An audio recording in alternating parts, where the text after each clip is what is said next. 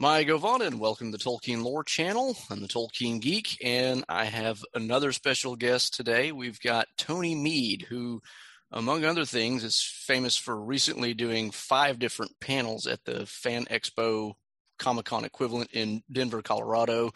And he's also a major participant and frequent commenter in the Tolkien Professor's Exploring the Lord of the Rings series, which is how I first caught his name because it comes up over and over and over again. You're one of those guys.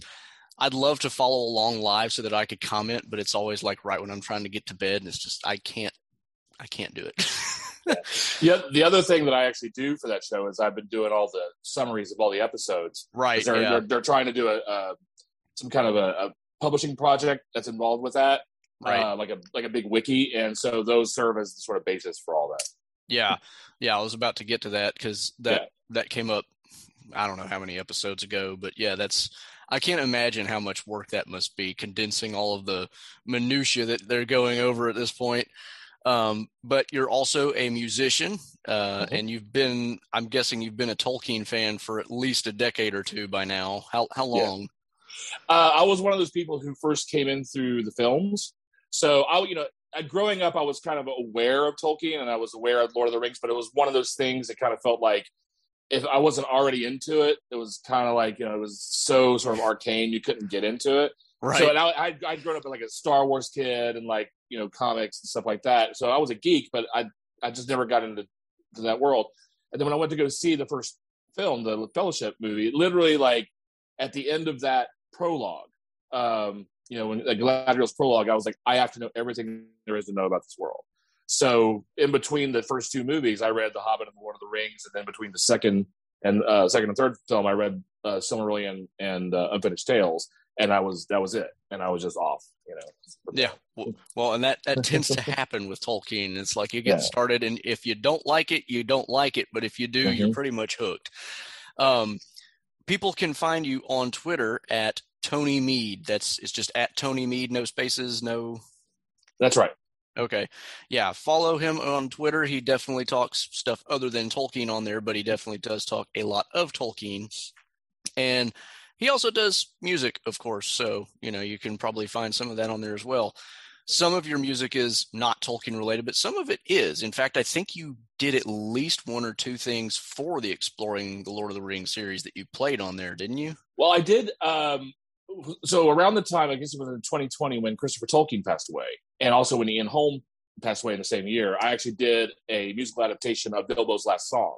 Yeah, and that was played on there. I'm really proud of that actually, because that was something I did in like a week because I was just like, I need to do this, Right. And then so for one of the other podcasts that Corey does, this the Silmarillion Film Project, they asked me to come in and do an original song set to a set of lyrics that had been written as a poem for the previous season that was about sort of the advent of men, and it was called The Light in the West. Okay. So getting some of that intro stuff out of the way, what we're really here to talk about is why Tolkien still matters. And the reason I'm specifically talking with Tony about this particular topic is a little while ago, he started a YouTube channel, which unfortunately didn't last. I was really looking forward to it, but I understand it's not easy when you have a full-time job and all these other commitments. It's hard. But it was going to be about why Tolkien still matters. And when he started it, I was super interested in getting his take on it. And then unfortunately, I think you only really put out 1 video before. I'd like maybe 3 or 4, something like that. And then, 3 or 4. And I was also doing some side things, like some poetry readings and some other things too. So, yeah. Yeah. But when that started, I had all these really great ideas for stuff that might come up on that channel. And now that they're not going to, I figured, well, we can still get that in another way. So, I guess my first question to you would be, if you had to pick one reason out of all the many reasons why Tolkien still matters, what would be the one that you would tell people, like, why should I care about Tolkien? I would say, when I really did the talk that was based on, the Comic-Con talk that was based on, I had to think about that. What are the sort of the pillar things? And the 3 main things that I came up with were his ability as a storyteller, his ability to inspire people for scholarship, and his ability to inspire people as artists. But when all that comes down to really is us, the way he affects us and the way he makes us think in a new way about the world, and also in older ways about the world that maybe we've forgotten about. And the fact that we engage with it in such a personal way, which was always his intent. Even all of the world building, and he talks about this in on Fairy Stories. That all that world building and all the effort that he put into that was to make it so real within that secondary world that we could engage with it in the same way we would engage in the primary world. You could engage with it viscerally, physically, emotionally and intellectually, in the way that we can engage in the primary world. And because of that, when people engage with that, they really feel it, and I found that Tolkien reading Tolkien has made me a better person, because of the thematic material and the moral and ethical world that he presents has made me a better person. I was saying to somebody recently that I think you can learn more about how to be a good person in the world by reading Tolkien or Lewis, or even lots of great fantasy authors, than reading 100 self-help books. Right. Because it's not about being more productive; it's about being a better person. Really, right. Well, and that's one of the interesting things. I was yesterday, as of the date of we're recording this, not the date that this is going to be published on YouTube, obviously. Yesterday, I was actually talking with David Rowe for a video, which by the time anybody's watching this will probably already have been published. And that was one of the things that came up. We were discussing the concept of, wisdom in Tolkien. And a lot of his wisdom is in the form of moral teaching, but he does it in a way that's not beating you over the head or preaching at you or something like that. He demonstrates, the right way to do things, and, does it in a way that is a natural part of the story. Mm-hmm. And therefore it has a more profound effect and this is, I forget where this idea comes from, but it's an old idea that humans are fundamentally story-driven creatures. I mean, we tell mm-hmm. ourselves stories for a reason. And the reason we tell those stories is in part to inform ourselves about what our values are, the ethic of our culture. And that was actually one of the other things that came up in my discussion with David, was this idea that, it's not even just like the proverbs and stuff like that, but things like fairy tales convey a lot of mm-hmm. wisdom. And, your fairy tales or your proverbs can kind of tell you a lot about what a culture values, what they, put first and foremost in their ways of living. And so by giving us this grand sweeping epic, Tolkien has the room and the scope to really put a lot of that together in ways that can inform not only from one perspective, but from several perspectives, because mm-hmm. Gondor's perspective is different than the elves' perspective is different from the dwarves' perspective is different from the hobbits' perspective, but they all have at least a little bit of the truth in them. Mm-hmm. And the Hobbit perspective, I think, is one of Tolkien's great innovations, which is that even though he was drawing on all this great fairy tale and myth tradition, where it's primarily focused on nobility and royals and so on and so forth, and the morality is sort of told from their point of view to a certain degree, having hobbits, which are common people in the story, but also represent common people in the real world, having them be the central focus and having to be told from their point of view is kind of innovative, because that's a very 20th century thing to do. Right. And that, obviously that a lot of that just came from the fact that he had grown up poor, but had also been in the corridors of the high and mighty at Oxford. So he had seen it from both sides. He had been in the war, been an officer, but he'd been around a bunch of, poor privates who were braver than anybody that he could have ever met. So by adding that perspective, in a lot of ways, that's very innovative for him to do that. And that's why I think it speaks to a modern audience in a way maybe reading, The Death of Arthur might not speak to a modern audience, because we have that perspective that just will latch onto. Yeah. Yeah. Although, and this is one of the other things that I think is really important about the way Tolkien writes his stories. There is definitely that split between like the high and the beautiful that you might find in the Arthurian sagas, or whatever, that he really emulates most heavily in, say, the Silmarillion, but also to a fairly strong degree towards the end of the Lord of the Rings. But there is also the dichotomy of, there's also the low perspective, not low in a pejorative sense, but like not everybody is, a mighty warrior or a great king or something like that. So there's value certainly in both perspectives. But what I find interesting is the way that, and I forget who it was that tweeted this, but I think it was Tea with Tolkien on Twitter said, quoted the passage from the Silmarillion where Eonwë hails Eärendil when he's just about to turn around and go back to the ship, thinking that, well, the Valar are just all gone. Right. And the point that I made was people are afraid to write that stuff anymore. And that's why no adaptation will ever really capture Tolkien, because, and I understand it, because there's a certain extent to which the more you strive to reach that level of wonder and just sheer beauty, the more likely you are to trip and fall along the way. Nevertheless, and there's actually a line somewhere, and I don't think it's a Tolkienian line, but it's, it'll come to me probably after we finish here, but something about reaching to grab a star oft stumbles on a single it's from The Knight's Tale. I think it's from Knight's Tale when Count Adhemar is talking to the main character played by, oh my gosh, I can't even remember. Is it Heath Ledger?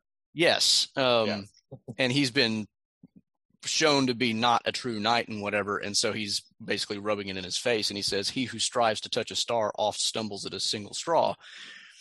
And there's truth in that, but the point of the movie, and I think the point that Tolkien really gets through, is you may fail every now and then, but you never get the really, really good stuff unless you try. The other thing too, stylistically, he earns it, especially in The Lord of the Rings, because he starts you out in those early chapters in very much the Hobbit tone. Right. It's the Hobbit tone from, say, about the middle of the book, and he's sort of starting you there. It's, like, you could even retcon that and say, like, well, those are Bilbo's chapters that he wrote, Right. Yeah. And because it's Bilbo's tone. And then once you meet the Black Rider on the road, it starts to turn. And by the time but he's earned it. By the time you get to the right of the road hero, and he's in that paratactic mode of of all that momentum, and mentioning Orome and all that stuff that he's doing, he's earned it at that point. You're with him at that point. He's not having to yank you up. You've been with him to get there, and therefore you feel swept up in it because you're along for that ride at that point. Yeah. If anybody's hearing noise in the background, that's one of my kids banging on the door. So like really good real life stuff here. But yeah, and just the way that, even with the Silmarillion, he obviously kind of starts in that high mode. Right.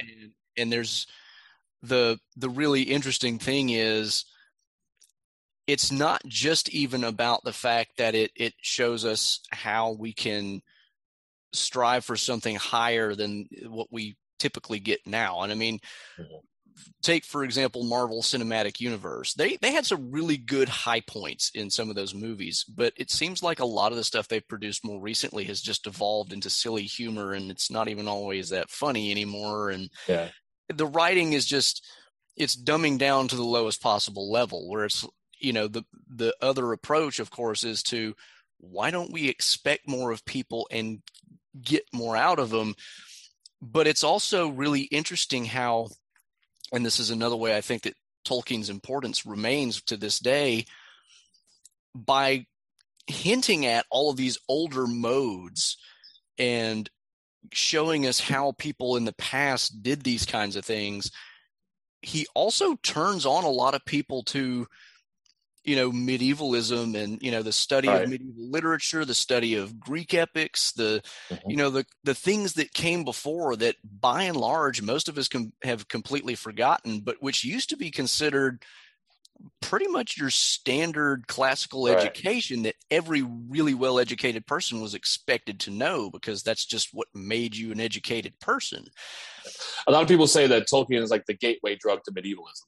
Yeah. You know, like if you want to, like so many medievalists were born by reading The Lord of the Rings, basically, because they wanted to see where that stuff came from, and it led them down that rabbit hole. Even things like the linguistic part of it, you know, they fell in love with the language of the Rohirrim. And it's like, well, I want to, and then you realize, oh, this is Anglo-Saxon, and now they want to go study Anglo-Saxon. So, you know, the fact that he's bringing some of that stuff in, you know, the talk that I've done many times now called Why Tolkien Still Matters. One of the things I talk about is the techniques that he uses, and there's kind of three categories of those techniques.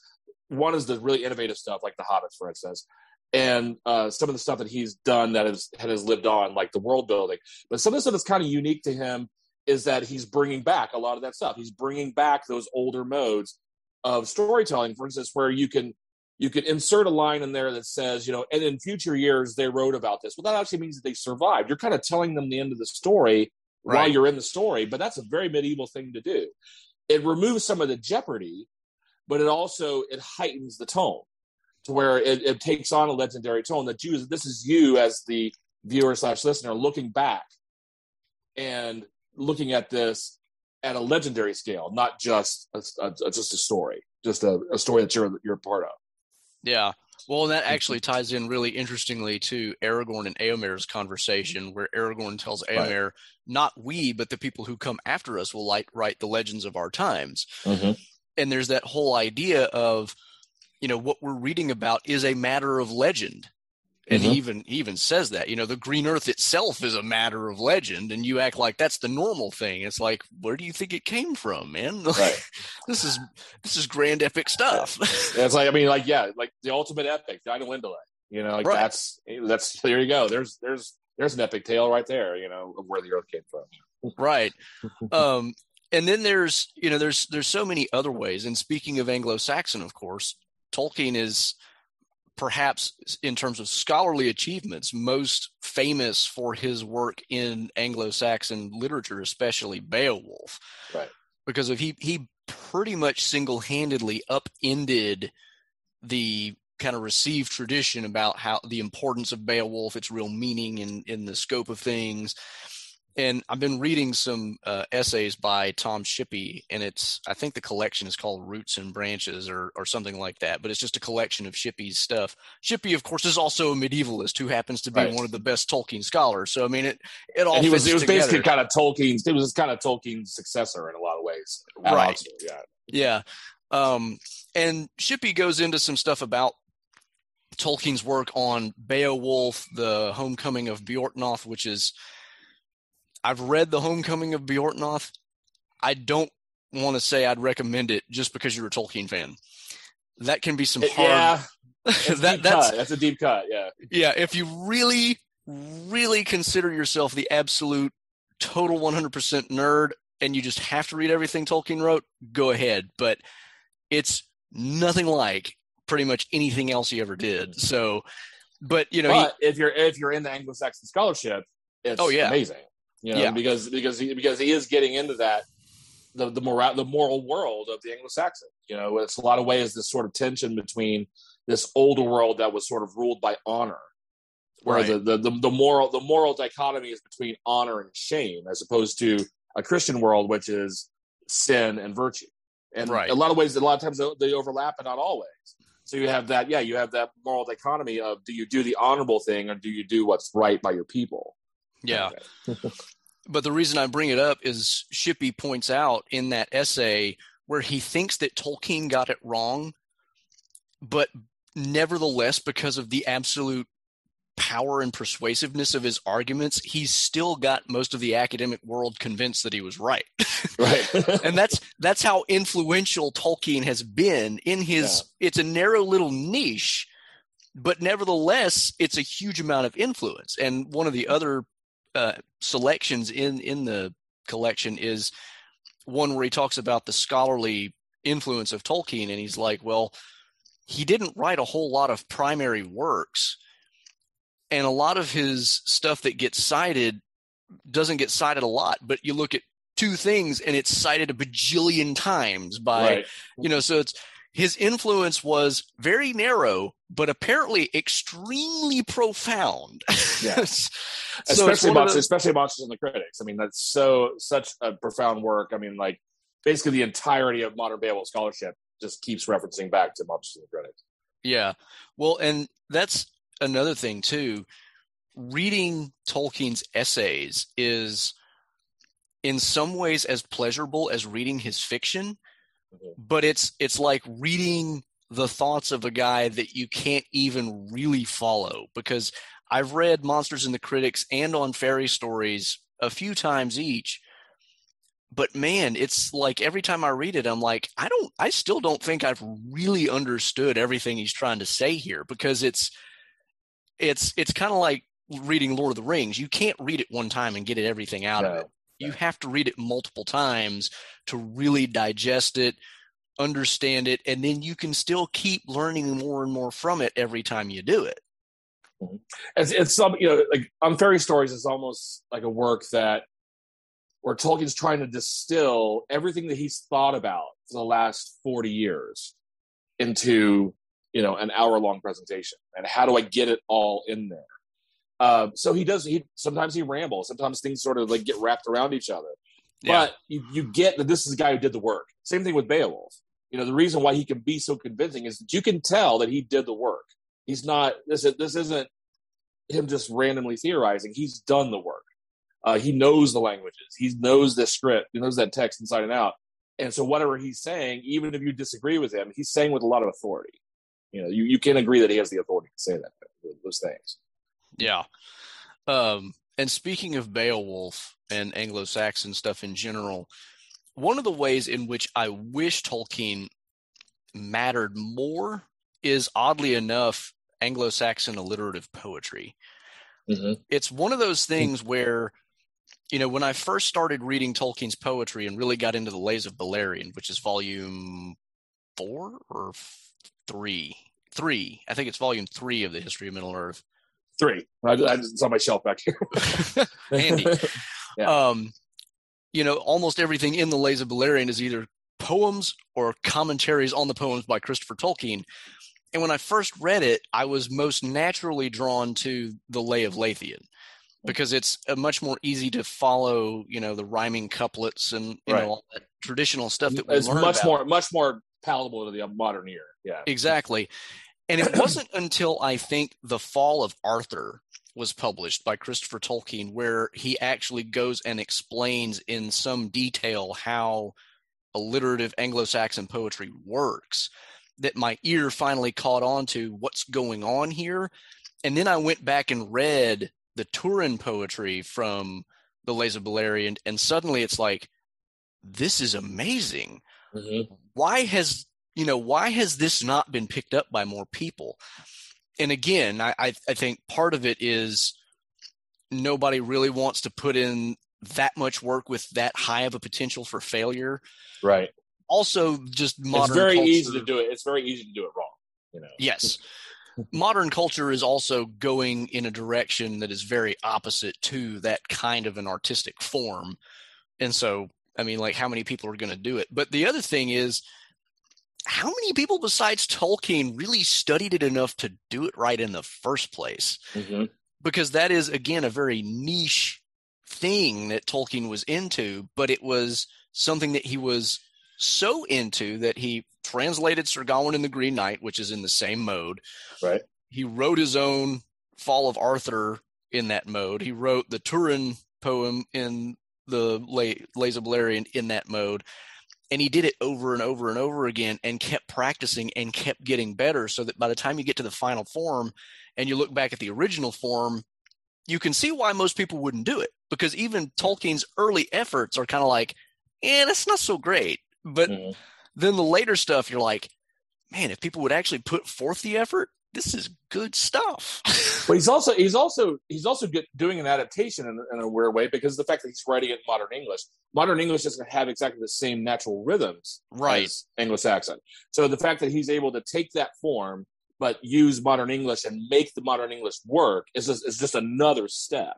You have to know that original form so well that you can then essentially take a different language, because by this point modern English is a different language, and put it in that form and make it work in a way that still works.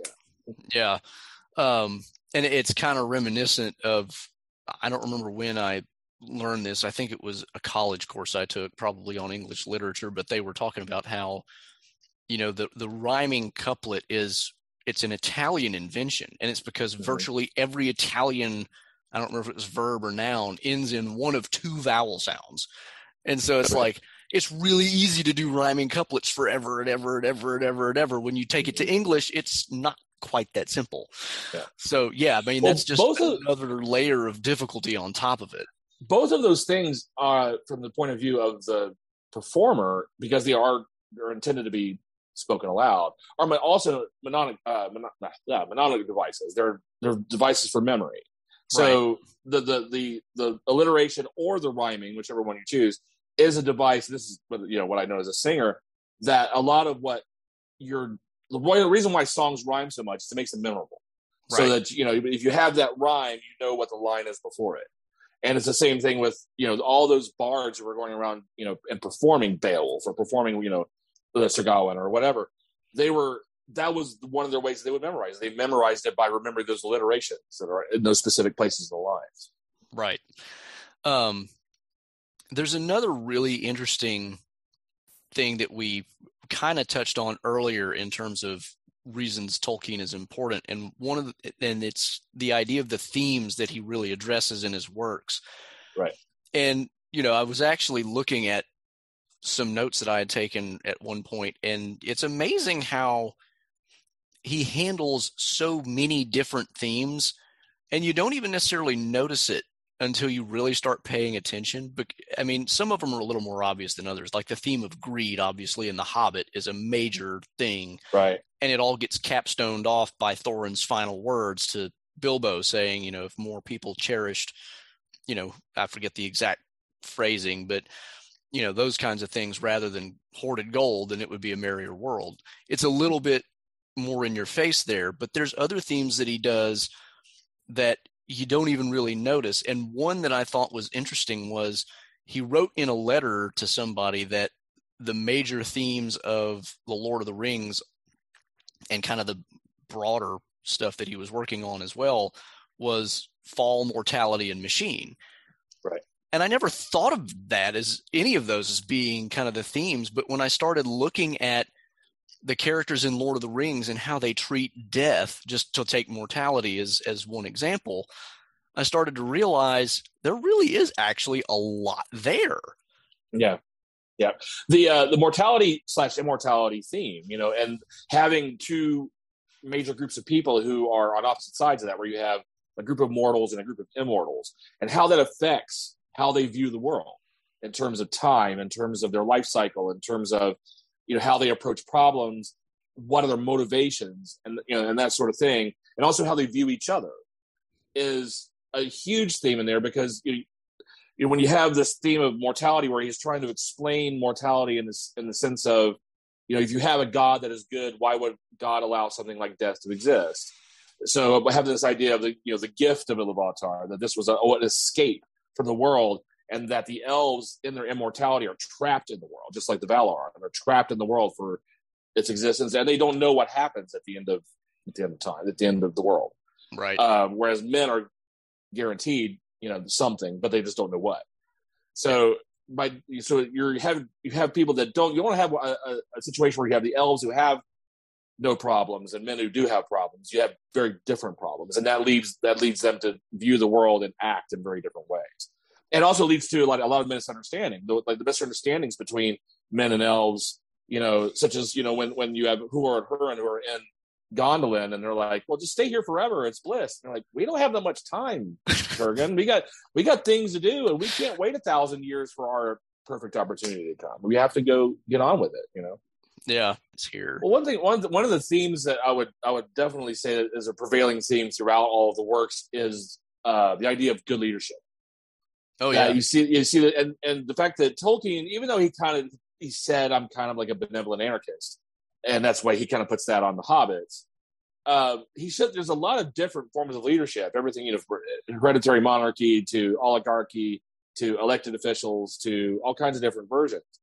And the theme that keeps coming up is it's not how you get into power that's the issue. It's what people do with it and the way they view it.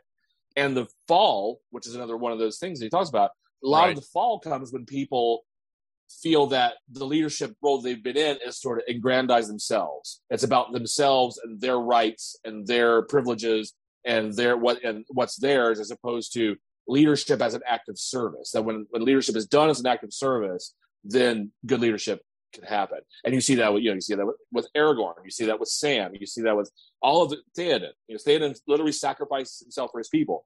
All of these forms of good leadership are always about leadership as an act of service to the ones that are being led. Yeah. And Theoden is a really great example because, of course, he parallels off of Denethor. Exactly. Yeah. Almost explicitly. Not, it's never made explicit, but the way the chapters are done and the way that Merry and Pippin are split up there, you can see the difference. And again, that's a great example of how Tolkien does these teaching moments without directly telling you what the lesson is, but he's just showing you this path leads this direction and this path leads this direction, and one of them doesn't go where you really want to go. And it's and also that dichotomy between hope and despair, and the pivot point of that is pride. In a lot of ways, it's Denethor's pride that won't allow him to have the hope that Gandalf's trying to give him. Right. Because he wants it all to come from himself and not from anybody else. Right. Because Denethor, at the end, he basically comes out and admits what the real problem is. If you're going to ask me what I would have, then I would have it as it's always been. Me ruling with my sons alive, and I can't have it. So what's the use? Yeah. Whereas Theoden is in, actually, ironically, kind of the opposite position. He's already lost his only son. Right.